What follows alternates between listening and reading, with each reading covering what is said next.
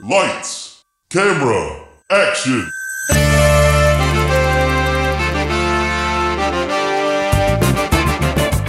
When a script is written that is so bad, no one will film it. These brave podcasters will bring it to life just so they can mock it. This is Table Reads. So the movie's kaput, which means your script ain't worth the buffalo shit on a nickel. Table Reads with Sean McBee, Jeff Lewis, and Joshua Baker. Hey everybody, welcome to episode 123 of Table Reads. We won't be able to have a sequential numbered episode for like another 1,000 episodes, so it's really exciting. I'm Sean. Over there is Josh and Jeff. Here I am. I'm Josh. I'm Jeff. There. That's Jeff. And by over there, I mean like 30 miles away and like, what, 500 miles away? Yeah, about 4.5 hours. Yeah, that's a trek. We are social distancing fucking properly. I went to another state. I'm super fucking over the social distancing bullshit. I went back in time. I'm actually an hour behind you guys. You've always been an hour behind everything, Jeff. That's true. It helps sometimes. Snap. Except for fires. He's like, these ribs really were slow cooked. So guys, we're reading a script that long ago on this very podcast, me and my original co-host Trevor tried to read, and it defeated us. We couldn't even have fun with it. It just beat the shit out of our souls. Holy shit. But I feel like you guys can make it fun. Yeah, definitely. Especially if you're watching or this off I'm the heels mad of at the last you. one. You decide. If you're watching this off the heels of the Watchmen episode we just did, yeah, we're definitely going to have a lot of fun with it. So, who's eating chips? Not it. Jeff. Josh. All right. All right, everybody. Oh, how did Jeff catch that? It was me. I even showed you the bag. Everybody, hands up. Fuck you, Jeff. I blame Jeff. Just having finished that Watchmen script, my brain's a little fried, and you both have J names, so it's going to happen sometimes. I am also Jeff. We are Jeff. My middle name's Jeff. Is it really? Well, Jeffrey. Well, he's Jeffrey. Yeah, we are Jeffrey. We are Jeff. Wait, is yours with a E-R-Y, right? No, it's the same. We had that conversation. Oh, the R-A-Y? Okay. Yeah. This is what our listeners really want to know. That's why you're paying those big Patreon bucks, right? I don't want to know Subscribe now, and I'll tell you what my middle name is. And if you become a $25 subscriber, I'll show you my balls.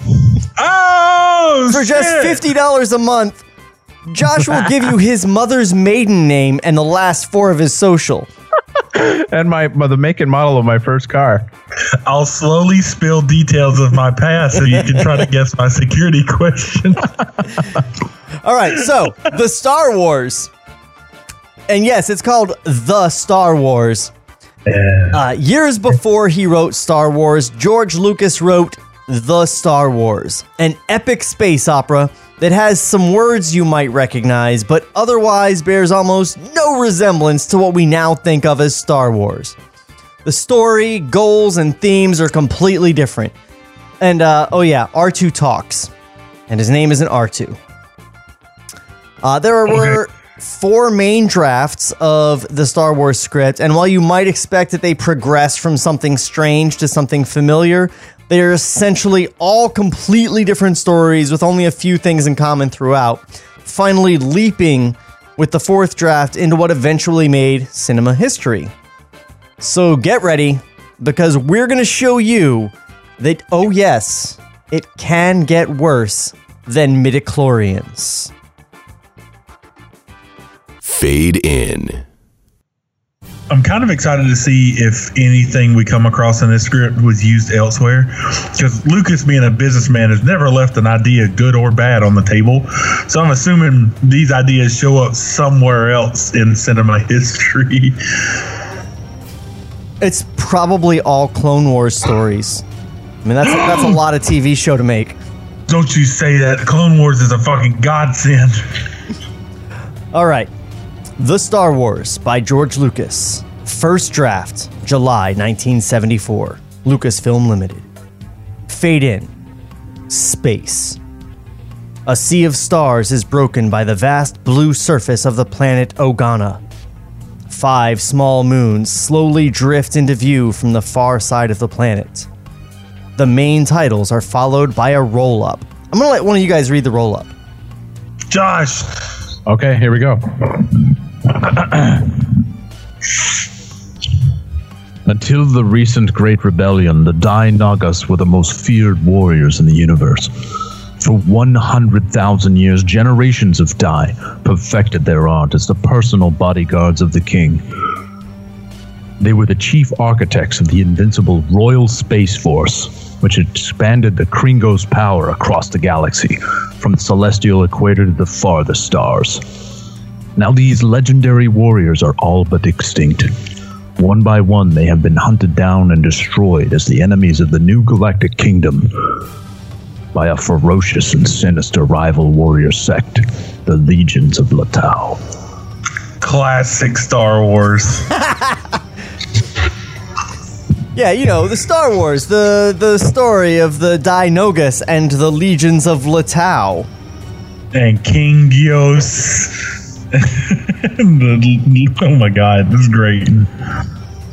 I wonder though, like, these all sound like super dumb names, but I kind of wonder if these were the names that had stuck through, if we would just accept them, and Jedi and Sith would sound dumb to us. Yep.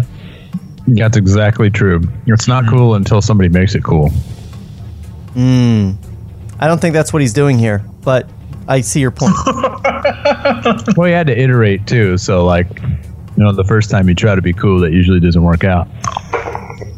I mean, really, everything that you just read, I really could picture like a kid with headgear reading. You can't do that against the Legions of Latau! I'm here to join the LOL.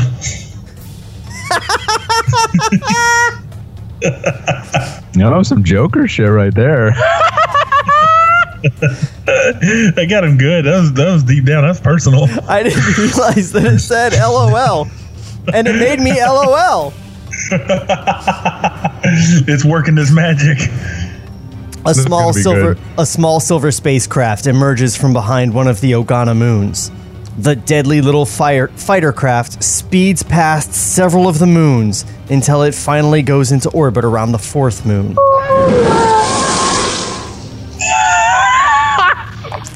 Valley of Colored Lakes, 4th moon, Ogana. A harsh gale blows across the bleak gray surface of the 4th moon. The blood-red sky presses down on a lone figure, Justin Valor, a tall, heavy-set boy of 16. Our hero's a fatty. He slowly makes his way across the that says wired, actually. He misspelled weird. He slowly makes his way across a weird plain covered with huge, sprawling lakes. The water in some of the lakes is bright red, while in others it is a vivid green. The oddly colored lakes create an ominous landscape against the eerie red sky. The heavy winds whip at the young boy and makes the going extremely difficult. His face is covered by a breath mask and goggles. He stops for a second to adjust the shoulder strap on his chrome multiple laser rifle. His chrome multiple laser rifle. You sound like a dad. He sounds like a dad reading his son's Christmas list in the 70s. Like, yeah, lean in. He's like, all right, he wants a chrome multiple laser rifle. He wants Nintendo. A Nintendo. With like a PlayStation Nintendo. Is that Japanese? What is that? Is that an Asian word?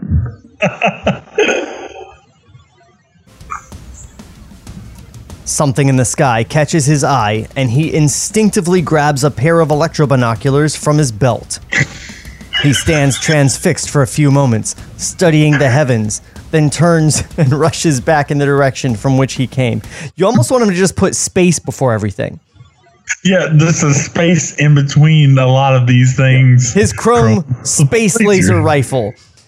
Something in the eye catches his, and he grabs a pair of space binoculars from his space belt. Because he's only like half creative.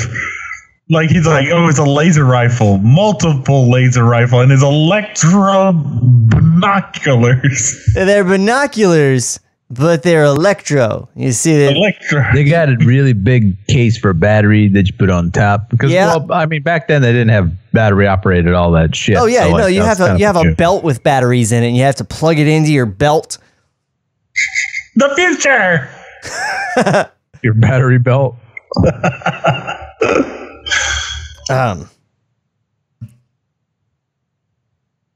Supply hut, Fourth Moon, Ogana. A damaged spacecraft, half buried in the dust, rust next to the remains of an abandoned supply shack. Justin makes his way across the colorless landscape and rushes into the crumbling building. The interior of the hut is shabby, but manages to abate the howling winds. Seated in front of a thermometer, just a regular one. A thermo heater. Oh, a thermo heater. Excuse me. Thermo. This is a thermo heater. He thought he found a real word then. It wasn't.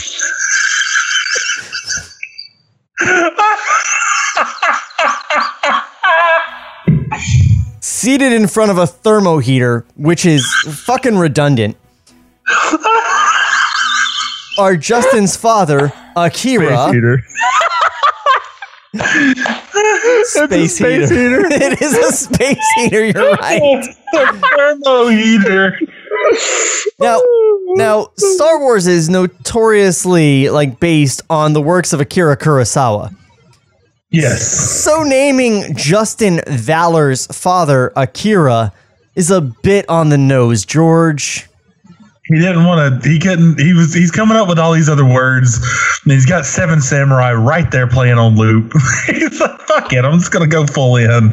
He's gonna sit next to the thermo heater with his multiple laser and his electro binoculars. But then it gets dumber. Hold on.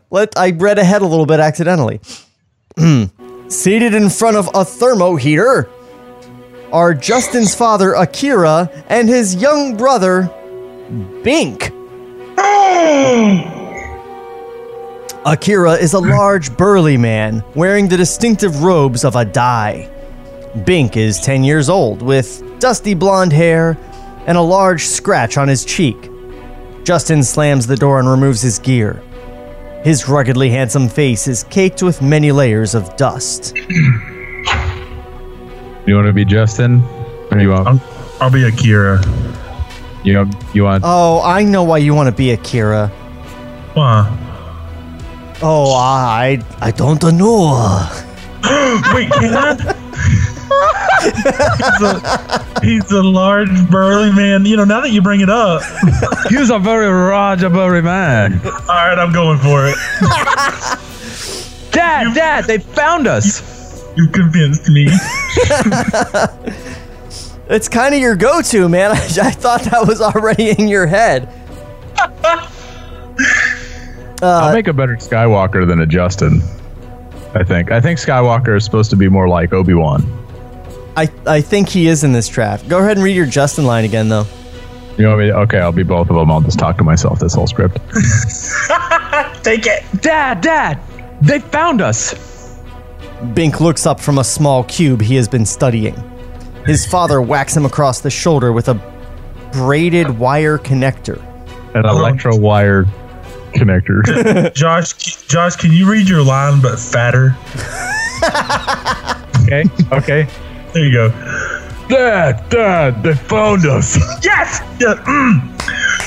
Continue with the problem. Your concentration is worse than your brother's. How many? Only one time. A cow for. I'm not gonna do that. That's not good at all. That's very good. That's fucking perfect. Only one this time. A cow for. He's a whatever. fucking kid, right? Like he's a fucking. Yeah, but he's it's a fat Luke. kid. He's Luke. Whatever. He's heavy set. Good. We may not have to repair this little bucket after all. Prepare yourself. Me too. Do you have the answer? I think it's the Corbett dictum. What is without. Akira smiles. This is the correct answer. Justin is strapping on a utility belt with chrome laser pistols and laser sword. Oops, I hit the wrong button. That's even better. Actually, back to back, they're really great.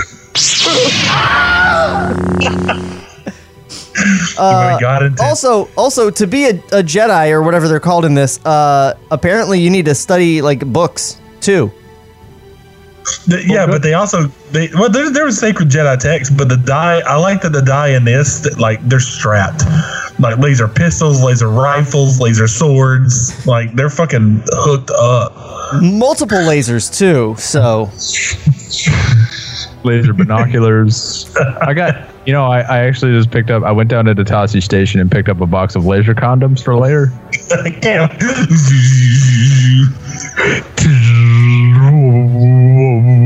I got a laser letter.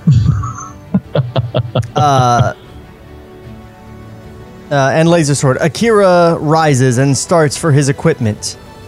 Pop? Pink, do you feel you're ready? Yes, sir.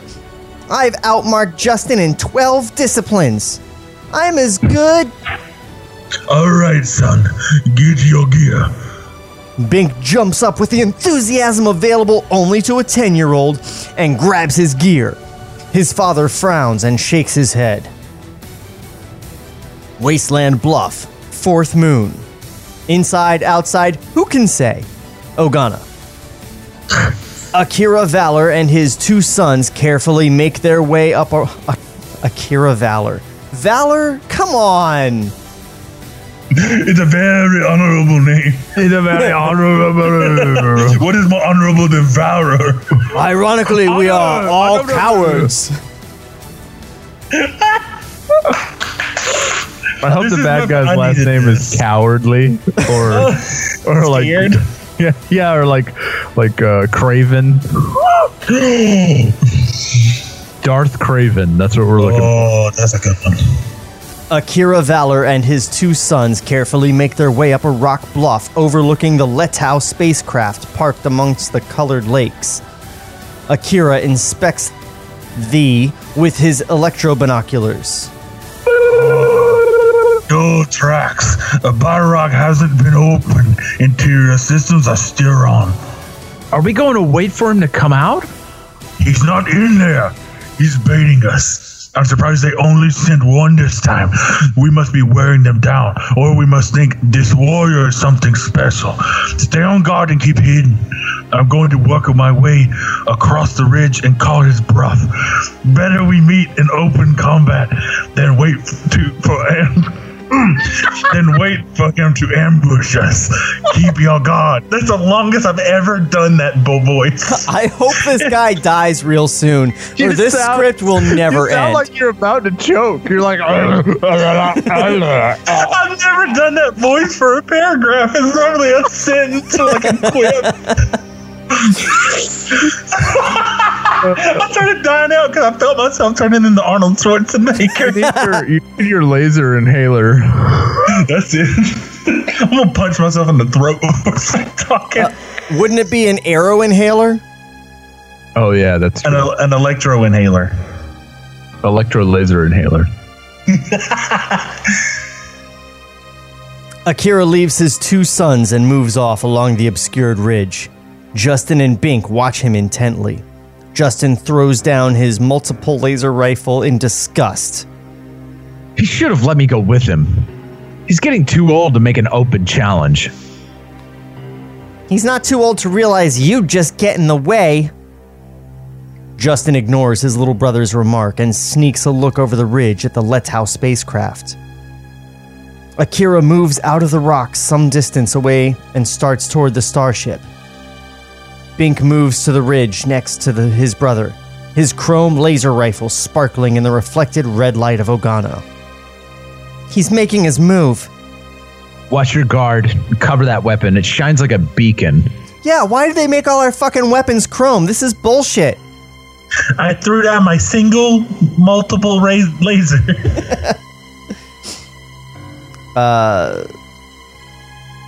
Bink reluctantly move away and watches the other direction. Akira has almost reached the Letau spacecraft, and still there is no sign of its occupant. What's happening? Nothing.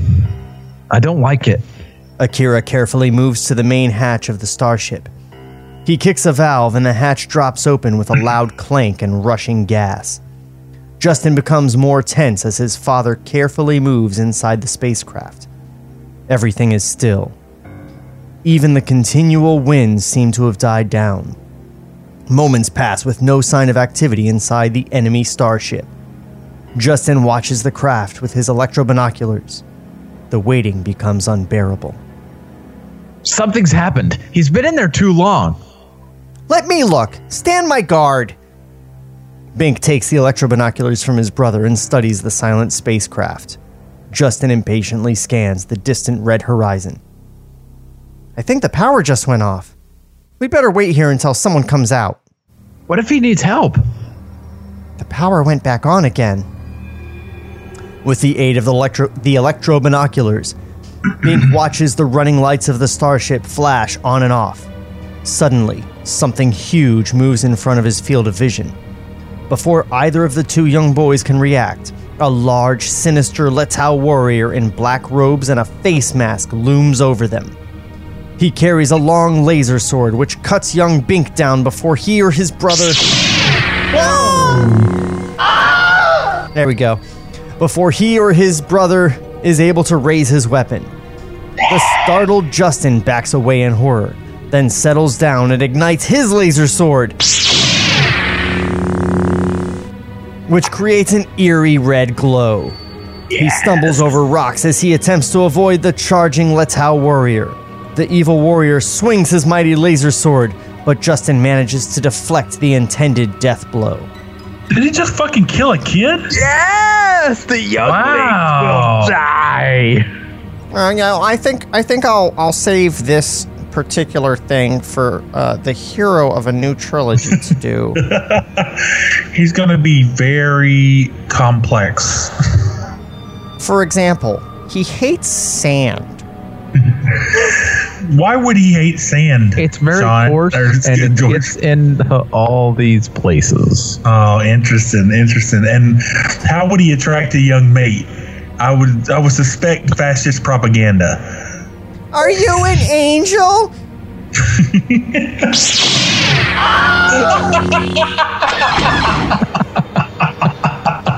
And that was episode 2. That's like our own version of honest trailers. Right.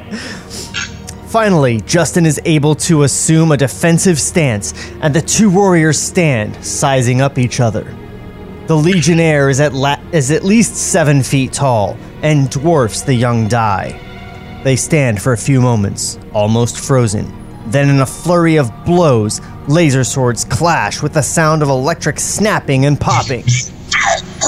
I don't have any. I only have it turning on. I didn't get. Bzz, bzz, bzz. Oh, that's good.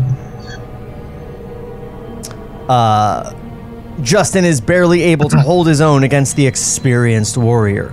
Many blows are exchanged before the Letau warrior is able to back Justin up against a deep crevasse. Justin stumbles and almost falls over the cliff to his death. The Legionnaire suddenly senses something behind him and whirls around to face Justin's father, Akira Valor, a Dai Nogas master. The Letau warrior raises his laser sword, but is cut in two before he can bring it down again. Akira moves to the fallen Legionnaire and studies him carefully. Justin, still a little wobbly from the whole experience, attempts to stand. Akira sees his dead son Bink and goes to him. He lifts him into his arms and begins to weep. Justin stands bewildered, watching his father cradle the dead child. Fucking This is an dark! awesome fucking opening scene. Oh, I love it. One thing I'm noticing is that George really likes like high action openings and shit. Like, but this one fucking takes the cake. Like, just knowing what happens in A New Hope, because you got the whole battle and then the Vader walking down the hallway and shit like that. But this just fucking throws you in, and without seeing the names of shit, like you know nothing about what the fuck's going on. You're like, these are some fucking hardcore, crazy fucking people. Like, just cutting people in half. Like, wow. Yeah, like what I mean, Vader like got on there and choked people. You're like, oh, he's badass. This dude like stabbed a fucking kid, and then went after another one. Like, this is dope, dude. Opening with killing children. Like, that's where you go first. Like, 1974, huh? This is like if Owen and Beru had been murdered like while they're drinking blue milk in the beginning. They got killed by the milk delivery man. surprise, bitch. Blue milk delivery. Holy shit. I'm having too much fun with my sound effects. He's got so many tricks up his fucking sleeve. This guy and his soundboard. Let's see what's going on. Interior Letau Starship, Valley of Colored Lakes, Ogana. Akira Valor slides into one of the 4 seats of the small Letau starship. Through the front viewing canopy, he watches Justin drag Bink's body to a small crevasse. He is 10. You should be able to carry him. Maybe not if you're 16, I guess. Maybe he's a little bitch. Maybe he's a little bitch, which would definitely make him the Luke analog. You're emotionally compromised, but you're going to keep crying over your little dead brother. It's not like you knew him or nothing. Like, throw him in the cliff, motherfucker. Uncle Owen, I was going to go to Tashi Station and bury my little brother. stop being a bitch and bury that fucking trash. I like that the dad's like, I'm going to steal this. Hey, go bury your brother real quick. I'm going to see what the sick ass ride is. I'm going to hotwire this thing. Go bury that kid. This thing's bitch, you know. I'm going to go. He said he was ready. He should have known his own limitations. This is on him. Cocky little motherfucker. Oh, I'm ready.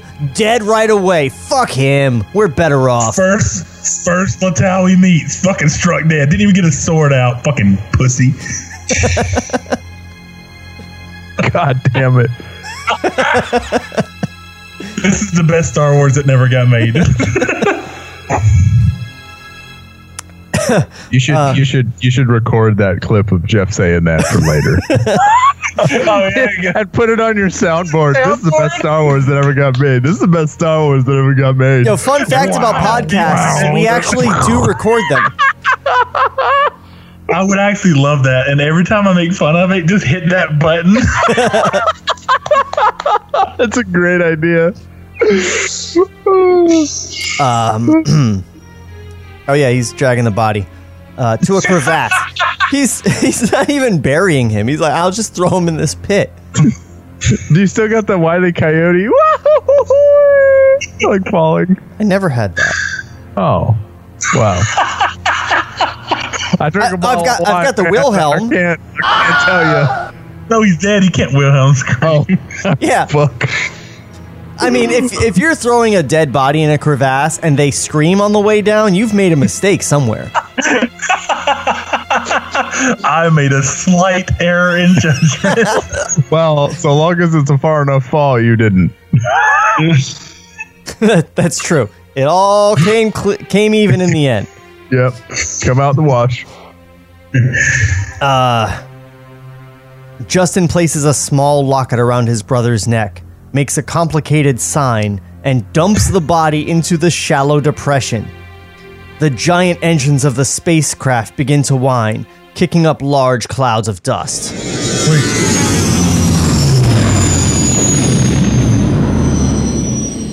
What's a complicated sign?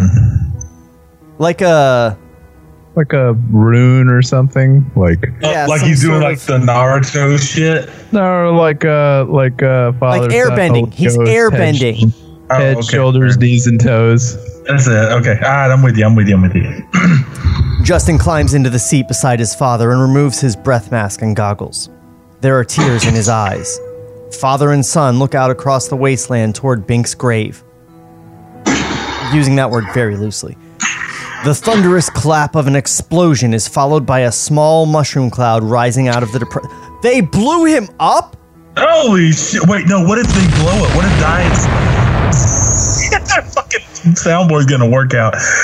What if Dies have explosive souls or some shit? So if you kill one, you gotta run like Predator style. I think that was the locket he put on him. It was like a thermal detonator locket. Oh, my thing's better, but yours is probably right. It's like, I put tequila in this boba tea, by the way. The thunderous clap of an explosion is followed by a small mushroom cloud rising out of the depression. Justin throws a container down in a fit of rage.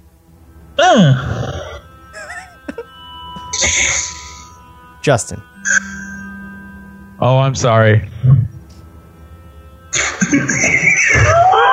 Oh, you're still not reading it?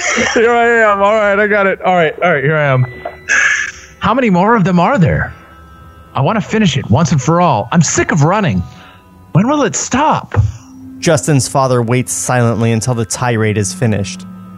It's like 3 sentences. Justin sits silently for a few moments. I'm sorry. Son, brought a course for Taunoi. That's dumb. Justin lights up like a Genik at feeding time. That's racist. Taunoi? You mean we're going home? We're both near arrest. Akira pulls back on the throttle and the powerful spaceship lifts off the surface of the fourth moon of Ogana.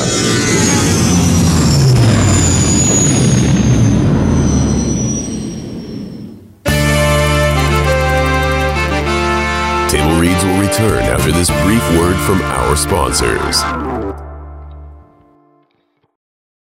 What's up, docs and docettes? Trevor Thompson, the self-appointed Looney Tunes critic here, and if you like old cartoons and watching online reviewers dissect them, then you probably said the same thing I did about 2 years ago. Hey, what the fuck? Here, watch your language, you bud.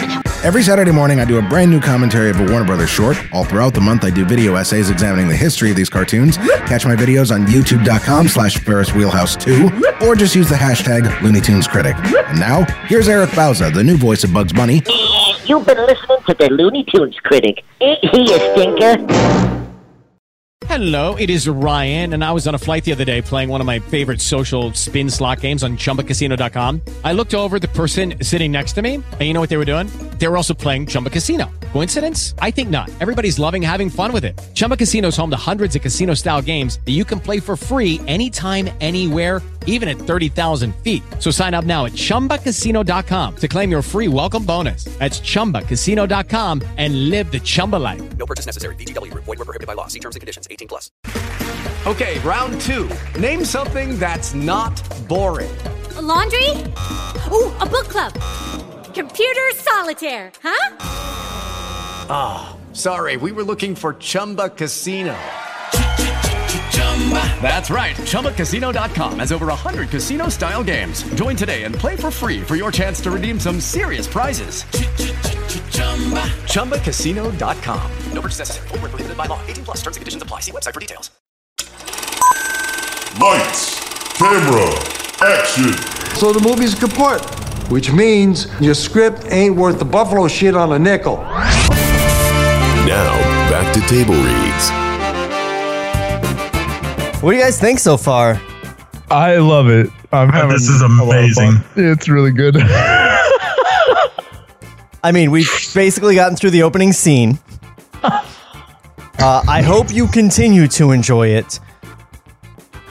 But I mean, I don't know. This is breathing new life into the the table reads right now after that fucking trip and fall that that Watchmen did to us. I'm fine with just having the rug pulled out from me from the beginning, and then we're just following the rest of the script, and I love that. Yeah, I agree. Yeah. It's not like Watchmen where you're lulled into a false sense of security and then fucking Veet gets vaporized out of nowhere. Yeah. Like I just want you to push me from the top of the hill and just let me do that weird, really fast running stumble thing the rest of the script. I'll take that shit. Like shit. So, the Jedi in Star Wars lore, they say the Jedi in earlier drafts were called the Jedi Bendu. This must predate even that, because these, like, I was saying on the break that like tomorrow I'm not gonna remember the Legion of Latau, but I already don't remember what the Jedi are called. I don't remember the second part. It's Nodus. It's dumb. Nagas? Fade in. Cloud Sea, Granicus. A title card appears over a sea of billowing clouds on the gaseous planet of Granicus. Granicus. How many times can we say Granicus? I like that word. Granicus. Capital of the new galactic empire. The towering yellow oxide clouds pass, revealing the royal city of Granicus. The magnificent domed and gleaming city is perched, mushroom-like, on a tall spire which disappears deep into the misty surface of the planet. The peacefulness of this nebulous idyll is broken by the increasing wail of ion engines. 4 sleek star destroyers from the Royal Fleet burst out of the huge Cumulus range. The craft are flying in a tight formation as they bank steeply and head toward the royal capital of the new galactic kingdom. Hey! You're gonna get us flagged on YouTube. Granicus, so great. Granicus sounds like a metal band. Granicus, it is where we're at right now. There's some star destroyers flying out of the clouds. So the first time we tried this on this podcast, we were not very savvy, and we were actually using like Star Wars music all throughout. So probably best that we never posted it.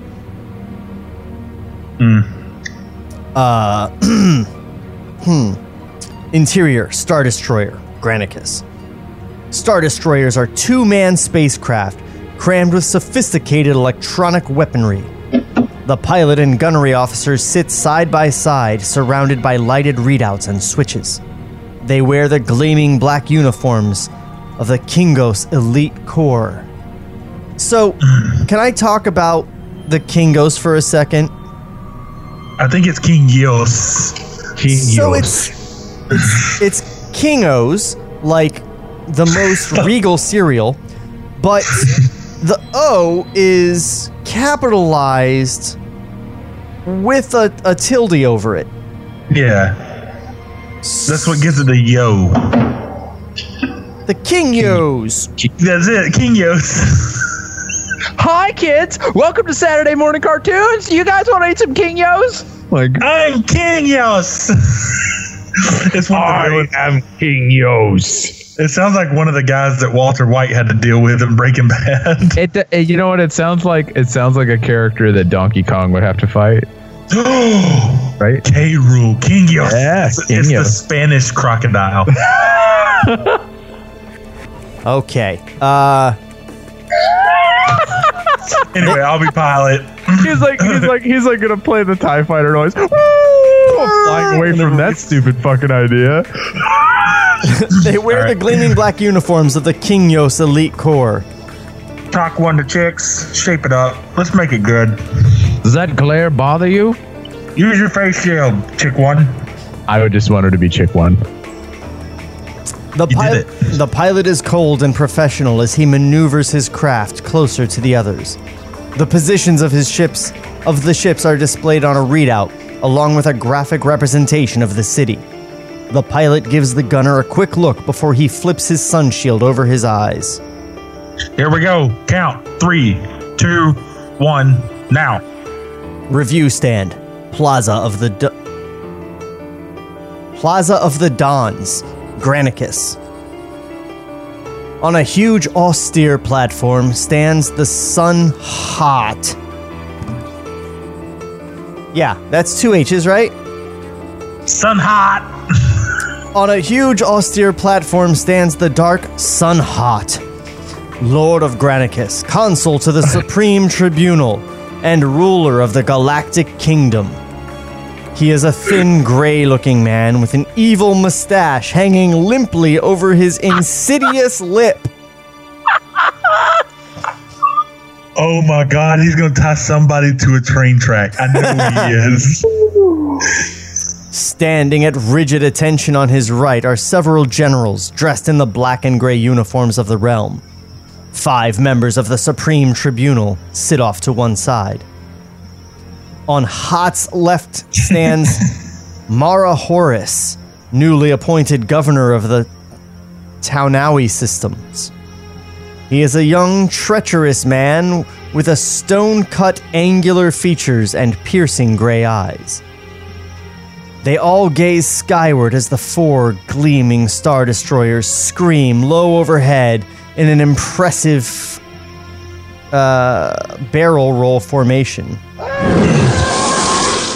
As the sound of the spacecraft resonates throughout the glass canyon of the plaza, the group of dignitaries return their attention to the parade of royal shock troops and giant air tanks, which ride magically 2 or 3 feet above the ground. The Plaza of the Dons is fitted with hundreds of rows of troops as the last brigade marches into position. The sound of the 3,000 men snapping to attention is followed by a strange silence. A light wind blows the great red banner of the kingdom, creating a subtle flapping sound. The king's amplified voice startles many of the troops as it cuts through the quiet. Okay, so whoever is Sun Hot, can you give it your best Paul Bettany? I don't know who that is. That's like he was Vision, but and he Jarvis. He was the bad guy in the Solo movie, and that's what this guy sounds like. That's got to be Sean, because I don't know what the fuck you're talking about. Also, I have an echo effect. Anyway. Upon this battle depends the survival of the Galactic Kingdom. Nice. It's not a good Paul Bettany, but it's British, so... It's good. It's good. It sounds great. I love it. I didn't know where you were going with the direction at all, Jeff, but I love that shit. Yeah, it works. Trust me. Upon this battle depends the survival of the Galactic Kingdom. Upon this battle depends the life and long continuity of our civilization. Not since the Great Dai Rebellion has our destiny been placed in such a balance. This is to be the most magnificent campaign of all. You have never been called without doing something to be remembered, something notable and striking. The conquering of the Taunawi system, the last of the independent systems and the last refuge of the outlawed, vile sect of the Dai, will have such important and lasting consequences that I can't but consider it an epoch in history. That's so good. It's so fucking good. Thanks, guys. Worth it. Good Paul Bettany. It's really good. To the rear of the plaza, watching the spectacle over the shoulder of a curious bureaucrat, stands Klieg Oxys. A tall, blonde young man about 20 years old. He seems interested in what the king has to say, but keeps looking around nervously, as if someone were after him. I hope Han Solo's name is Klieg Oxys. It sounds like it. This sounds like the script for the Solo movie.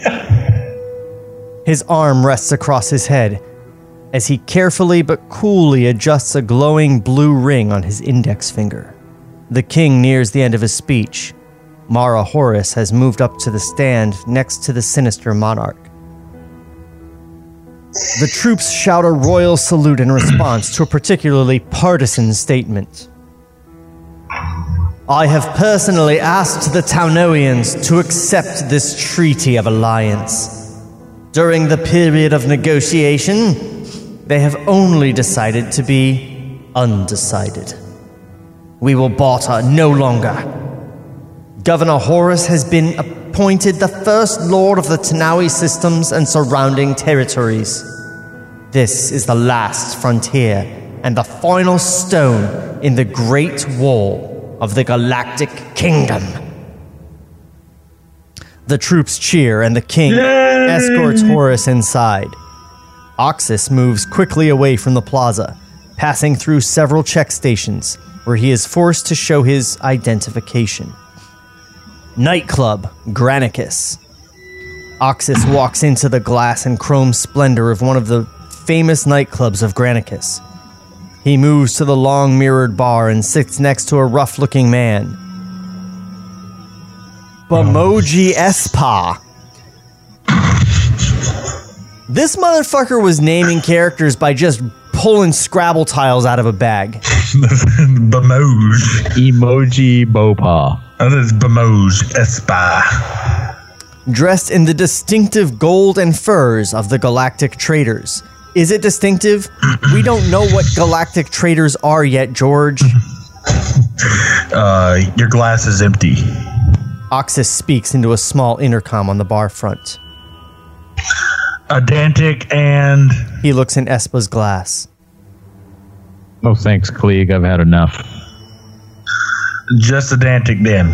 Espa, it's not like you to refuse a drink. You're going to give the Galactic Traders a bad name. A drink appears magically from a small elevator in the bar. Oxus takes it and then places a pen-like transmitter he has taken from his pocket next to the intercom. It creates a low electronic buzz. Bar Observation Center, Granicus. A controller sitting in front of a row of monitors taps his headphones, then flips a switch back and forth a couple of times. He is obviously annoyed. Number 18 is out again. Give me a maintenance check. The controller yawns and puts his feet up on the control panel. Nightclub, Granicus. Espa leans in close to Oxus. He is suddenly very serious. Klieg, we've got problems. They've just grounded all spacecraft, including trade frigates. Even the ships under Royal Registry can't move. Something big is up. I'm afraid they're not waiting for the Alliance Treaty. They're already moving against the system. I've got to get word back. The Chrome companies are protesting the embargo, but it's going to take some time. Isn't anything moving? Military ships, but... They are interrupted by a royal officer and several stormtroopers. The officer shouts over the PA system as the troops rush to block the exits. Oxus and the Galactic Trader are tense, but remain cool. Attention! You go. That's a solid echo. I figured it was just like a one-line character, so I'd throw it out. No, do it. Go. Attention! All captains and first officers of Guild trade frigates will accompany me to the Ministry of Transport immediately. Espa gives Oxus a hopeless look, as that's actually good for stormtroopers. Yeah, I like it. I like that. He's got all the props, man. Fuck. He does. Prop master over here. Espa gives Oxus a hopeless look as the troops check their papers and then take Espa away. A small fight breaks out in the back of the nightclub as one of the trader captains expresses his dislike of the kingdom. Oxus slams his glass to the bar in a gesture of hate and frustration. Governor Horacio Quarters. You know what? I'm wondering if that O with the tilde isn't like a weird transcription error. Because it's Governor Horus. So maybe like It's an apostrophe S that got like weirdly transposed in a. What if his name's Horus Horusio? Because this is Palpatine, right? I think this is more Grand Moff Tarkin. I think my guy would be Palpatine. He's the king. Yeah. And I already forgot his name because all these names are real dumb. Yeah, I don't remember your name. We'll figure it out. It wasn't Horus. It's hot. Son hot. Yes, I'm Hat, King Hat, also known as Crown.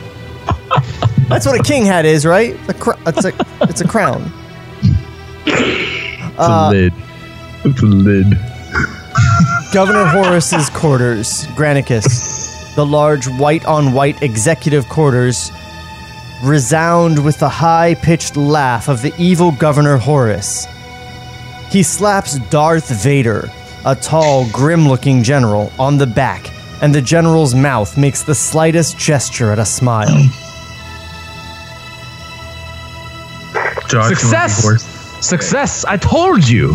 We are no longer under the control of the great families. We've gained a true advantage. Vantos Cole, a member of the Supreme Tribunal and a man of the grossest dimensions, appears to be a little worried. A rather dangerous advantage. You still have a system to conquer. But this system will bring us more scientific wealth than that of any other house in the tribunal. We will easily gain control of the directorship. Don't underestimate the armies of Tanawi. They're led by a Die warrior.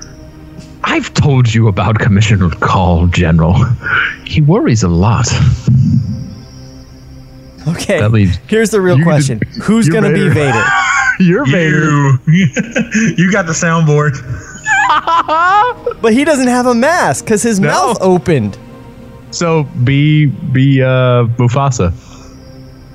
Yeah, just James Earl Jones without the asthma.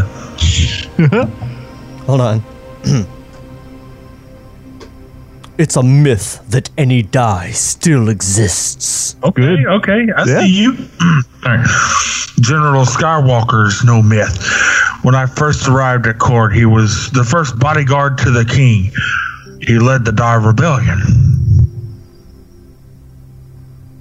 Guys. What the fuck is that word? This sounds like an Did you read it the way that I read it? I read it as Ngai Thick.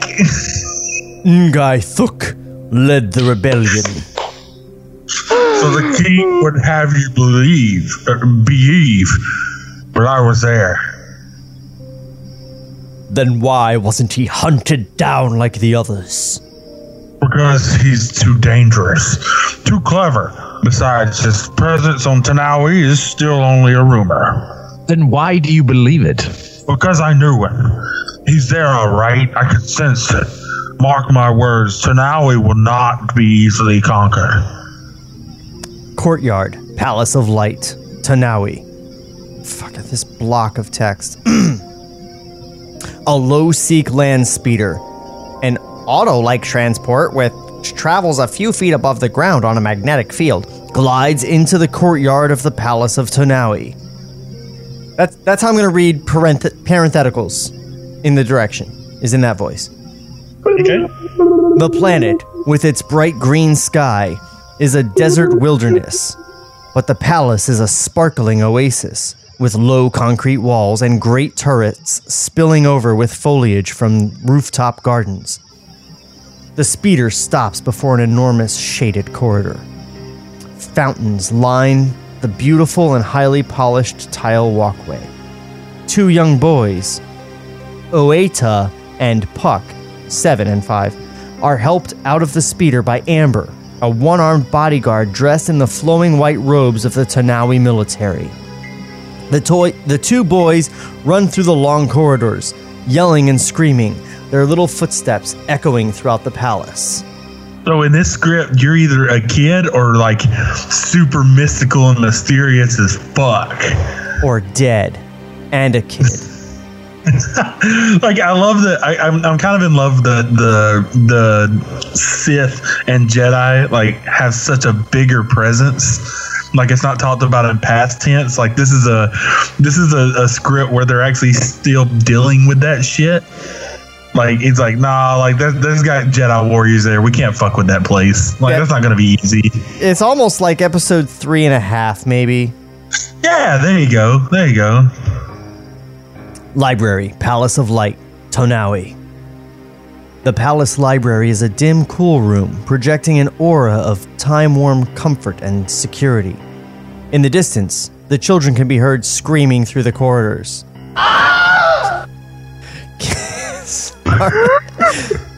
King Chaos. Could you next time load like a sound of an actual child screaming? I'd appreciate that. I mean, yeah, I like this one. There's gonna be a lot of children. I would love the admins at Google. They're like, what the fuck is this guy looking for? Like, oh my god, Josh, you should get Terry to do a Wilhelm scream, and that'll just be. Though actually, I want to back up for a second because something just occurred to me. I think the TIE Fighter sound is just the Wilhelm scream, like, modulated. Yeah. Tell me what you think. I'm going to play him. Hold on. Wilhelm. Yeah. TIE Fighter. You take like 10 Wilhelms and put them right next to each other. Right, so but makes that howl sound. No, they're all slightly off. They're like one frame off, so that it extends it out. Yeah. I see what you did, Ben Burt. I'm on to you. Lazy motherfucker. Oh my god, more fucking names. How many characters are in this thing? This is Zavos. I want to be Zavos. Who's that? You're Zavos. Where are we? King Chaos, silver-haired but amazingly youthful under a tanned and leathery face, motions for one of his aides to... How are you youthful and have a leathery face? Hold on a minute. No. I think we have a Jostradamus here. Josh said that there would be like somebody, because you got Valor, right? Like, which is good. This dude's name is literally King Chaos. Like, straight up, it's just King Chaos. God damn it. I thought J.K. Rowling wrote names that were on the nose. It's like fucking Sonic the Hedgehog. Like, what the fuck? Oh no, kids! I appreciate Sean going for like some subtlety with it. He's like Chaos. Like, yeah. He's like, I'm gonna steer you away from that shit. Like this is literally like if the first draft of Harry Potter had been called like Harry Messiah and the Make You Alive Rock. My name's Harry Hero. Harry Protagonist. I'm just here to go to school and maybe fuck. At least his name wasn't Hero. It's close. Yeah, unlike on Heroes. That's where the I is subtle. Yeah, like Chaos, spelled K-A-Y-O-S. Very subtle. Yeah. There's a Y in there. Okay, King Chaos, silver-haired but amazingly youthful under a tanned and leathery face, motions for one of his aides to shut the partially closed door. He's in the middle of an emergency meeting of the Tonawi High Senate. The 12 men sit in overstuffed chairs, placed in a large circle. A large, sallow-eyed galactic traitor named Zavos. A-A-Y. Holy shit. Can you read them like Henry Winkler? Like the Fonz? Yeah! Yeah. Hey! Oh, this guy's got the whole Scrabble tiles from A to Z. It's a lot of points. That's a lot of points. From A to Zavos. We all know that if you don't put a space, it's technology. So what is this next technology here? A galactic traitor named A. Zavos fiddles nervously with a small scrap of leather as he speaks. Hey! My lord, I can't do it. That was Walken. Remember, that's Do with it, Christopher Walken. Fuck it, do Walkins. That was his walk. My lord, the Chrome companies are with you in spirit, but you must understand they can't openly support you. Royal trade restrictions are very unfavorable, and we, of course, favor your independence. All right, hold on. That's my favorite character. Hey, He's the Chrome companies. What he's saying is like this is the major like manufacturing industry in this universe is Chrome. Witness me. Because we all know that Star Wars was notable for being like grounded and down to earth and feeling lived in. But George Lucas was originally like, everything's fucking chrome, shiny, like space and sci-fi. Episode He's one, right? Like Amidala's ship, yeah. He's not, but Guys, he's not even trying to. Guys, somebody reined in George Lucas when making this movie, and that's why we got a good movie. Well, 20 years later, George Lucas is like, fuck it, I'm making the Star Wars I want. I want some shiny shit. I want the dumbest names you ever heard. I want kids fucking dying. So if everybody thought that the original trilogy or the prequel trilogy was like political based, bro, we've talked to 3 different kings who's had 3 different assistants, one of them being Darth Vader, and this guy Zavos is literally a lobbyist. That's all he is. This whole character's like, yep. He's like, the Chrome companies have hired me to let you know we're still there, and we want to let you know we back you 100%. But that's all he is. He's just a lobbyist. Yeah. This is political as shit, but with some kid killing. And I want some C-SPAN in space. That's what this is supposed to be. That's my George Lucas impression. It's terrible, but you get the idea. Oh, you did a good one earlier. Fuck you. You're laying on it. This is what he always wanted Star Wars to be, and part of him was just so fucking pissed off that he had to make that good shit from 77 to 83, and fucking 98 rolls around, he's like, fuck it, I'm going for it. Everything looks old and dusty. Make it good. Now, well, see, what I'm going to do is I'm going to make a trilogy that really explores all the things that are the opposite of what people like about Star Wars. See,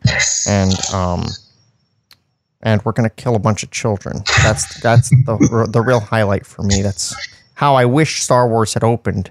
But eat it up, nerds. But Joseph Campbell talked me out of that, and I'll never forgive him.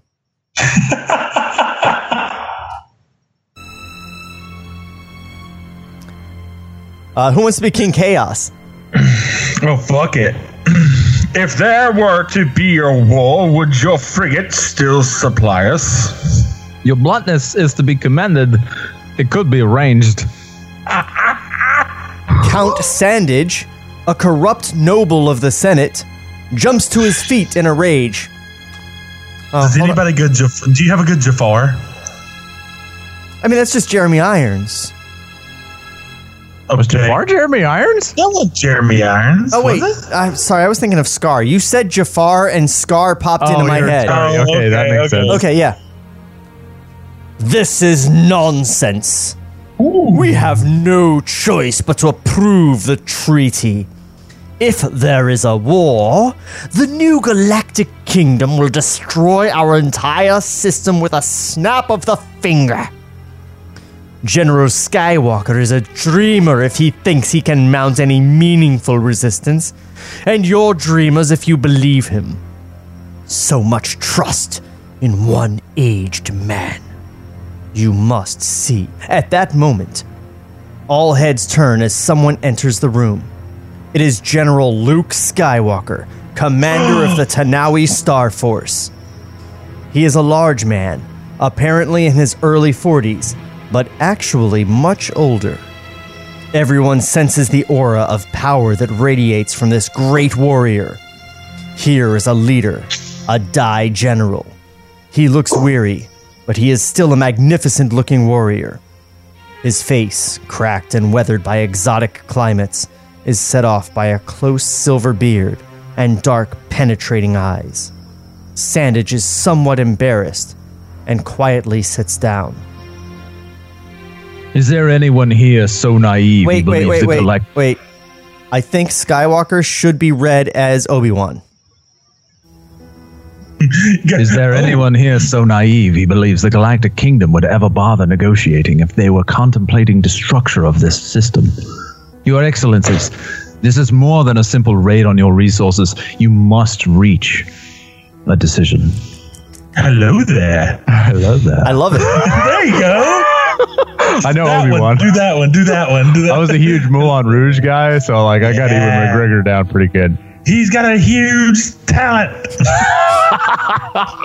Also, we're not skipping over this. Fucking Sean's been sitting on a damn Jafar for dude, right? That shit was excellent.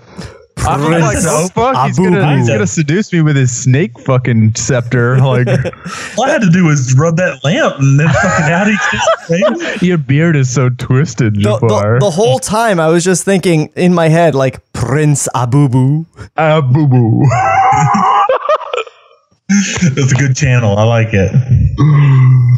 Mir Nash, a thin bird-like senator, turns to General Skywalker. General Skywalker, war is a serious business. A deadly business. Procrastination is a deadly business, Senator. War is my business. Have you approved my defense measures? The Grand Moff Tarkin, with an O in it, wears the long black robes of the Tanoian religion. He speaks with a high, cracking voice. Oh, there actually is a Grand Moff Tarkin. Yeah, but it's Grand Moff Tarkin. Yeah, but we burnt Tarkin on whatever the other guy. God, there's so many fucking characters. Okay, anyway. Right? An actual war with the Galactic Empire is still only a remote possibility. Hold on. Galactic Kingdom, son. Shit. Freudian slip. It got me. Fuck. This is fun. An actual war with the Galactic Kingdom is only a remote possibility. As a military treatise, your proposal has certain merits, but in the harsh light of reality, an attack against the Galactic Kingdom appears to be somewhat extreme defense. You must understand, General. We're interested in avoiding a war, not starting one. There are times when offense makes the best defense. If that alliance treaty isn't signed, we will need all of the advantage we can get. Count Sandage, I want you to head the delegation to Granicus. You will leave tomorrow with your answer regarding the treaty. My decision will be forthcoming. The senators whisper among themselves. All right then, may the force of others be with you all. Whoa, oh shit. That fucked me up mentally mid-sentence. What the fuck? Read it again, Jeff. Read it again. I'm going to try. That might have been in one take. All right, then. May the force of others be with you all. Wow. The senators leave in a flurry of hushed conversation. The general is lost in thought and remains in his chair. Oeta and Puck, King Chaos's two young sons, that O with the thing over it is just an apostrophe. No, it's K-U-yo-yois. K-U-yo-yois. King Chaos's two young sons storm through the exiting senators and... Oh, so the thing earlier was just kings. It was referring to the king. The king's something. No. It wasn't Kingos. It was just this shit being weird. Just someone's copy and paste, like, didn't recognize the apostrophe and put this fucking weird character in instead. King Chaos's 2 young sons storm through the existing senators. That says existing senators, right? Okay. And rush onto Chaos's lap. The king is obviously very proud of the 2 young princes. He throws Ueta into the air and then catches him again. Me too! Me too! Zara's leaving, and you gotta say goodbye. The king picks up Puck and swings him around, then puts him down. Okay, whippersnapper, go tell your mother and your sister that I'm on my way. The 2 boys run out of the room and are heard yelling and screaming down the hallway. Do it.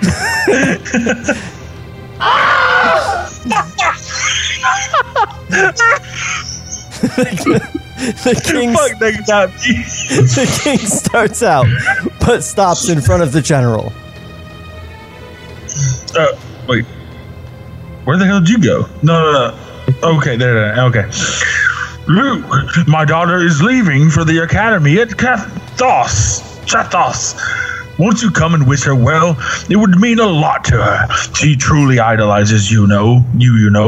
Come on, the war will wait. Of course. I'm sorry, my lord. Politics always seem to distress me. General Skywalker rises, and as they head for the door, Chaos pats him on the back. I know, Luke.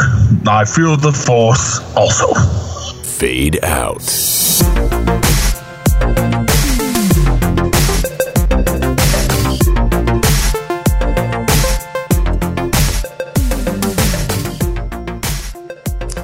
Okay, guys, is it just me or did 37 characters wander through just that last scene? I don't remember. It's super fun and confusing. I know, Sean, you'll listen to this before we get to listen to it. Would you mind keeping like a notebook, of character to voice to actor, if you wouldn't mind? I think I'm gonna have to. But here's what's gonna happen. Because I literally did this the last time we tried this script. We wrote down our characters and what we did for the voice. But you write down a character and they're never heard from again. We're never going to see any of these characters except for Luke. And I mean, what happened to the characters we saw at the beginning of the script? They got in a ship and they left. They blew their dead family member up and just left, and we haven't heard from him again yet. I also love that there's another George Lucas writing cliche in there where he writes a paper-thin political drama and the main character hates politics. Yeah. It's so boring. Bitch, you wrote this. He can't write the hero, be like, this sucks. But there's also a certain Game of Thronesiness about it. It's just people sitting around. Okay, also, can I bring up I kind of thought Chaos and all these guys were supposed to be the bad guys. But then Luke's with them. So, no? It feels like Dune to me. Well, so Chaos could be a bad guy. We definitely know Tarkin is a bad guy. Zavos is a guy. Sandage is Jafar. So you've given up on good and bad. You're like, that's a guy. Horus. He doesn't even know if they're guys. It doesn't describe their genitalia. Vader's a bad guy, potentially officer. Who was Sun Hot was the first guy that I thought was going to be the bad guy. I think he's definitely the bad guy. He's the evil galactic. He's Emperor Palpatine. Okay, I'm gonna trust you. The king of the galactic kingdom.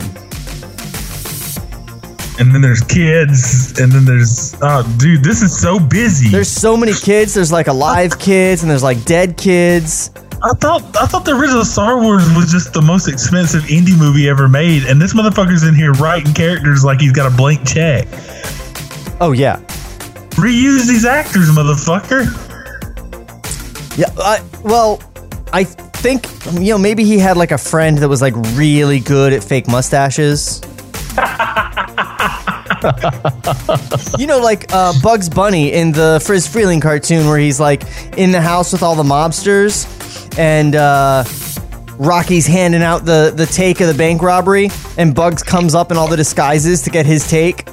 And me, boss. And me, boss. And me, boss. I'm saying there's 3 of us trying to breathe life into these fucking characters, and there's too many. I'm overwhelmed. I don't know what to do with half of them. Oh, dude, my voices are gonna start real soon, getting into like people I know in the real world.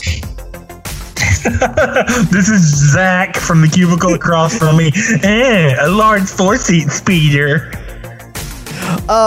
Josh, I'm afraid on screen I have not updated your email address yet, so it still says me, but you can tell the people for the podcast where they can actually reach you. You can still reach me at me@joshuajbaker.com. I'm doing a lot of content production right now. I've been doing a lot of real estate stuff, a little bit of like story-based business content, a little bit of voice acting. So I'm just kind of doing all that creative shit. So reach out to me if you like anything that we're doing here on this podcast. I mean, I'd love to swear on your podcast. Give me a call. Yeah. And then for table reads, you can hit Linktree to see everywhere that you can subscribe, or just, search in the platform of your choice. We're there, guys. And I also have started a new podcast that you should check out if you're a superhero fan and you're particularly a fan of the Stargirl show that is now airing on the CW and the DC Universe app. I have the super best podcast about that anyone could ever possibly make. It's got cast and crew interviews, behind the scenes stuff. Check that out. It's Stargirl After Show at stargirlaftershow.com. And that's it. We'll see you next week for part 2 of this shit, which we expect to contain 734 new one-line characters. Just come back next week. We will see you then. And until then, we will miss you. This podcast was created by Sean McBee. For more, visit TableReadsPodcast.com. Cut to black.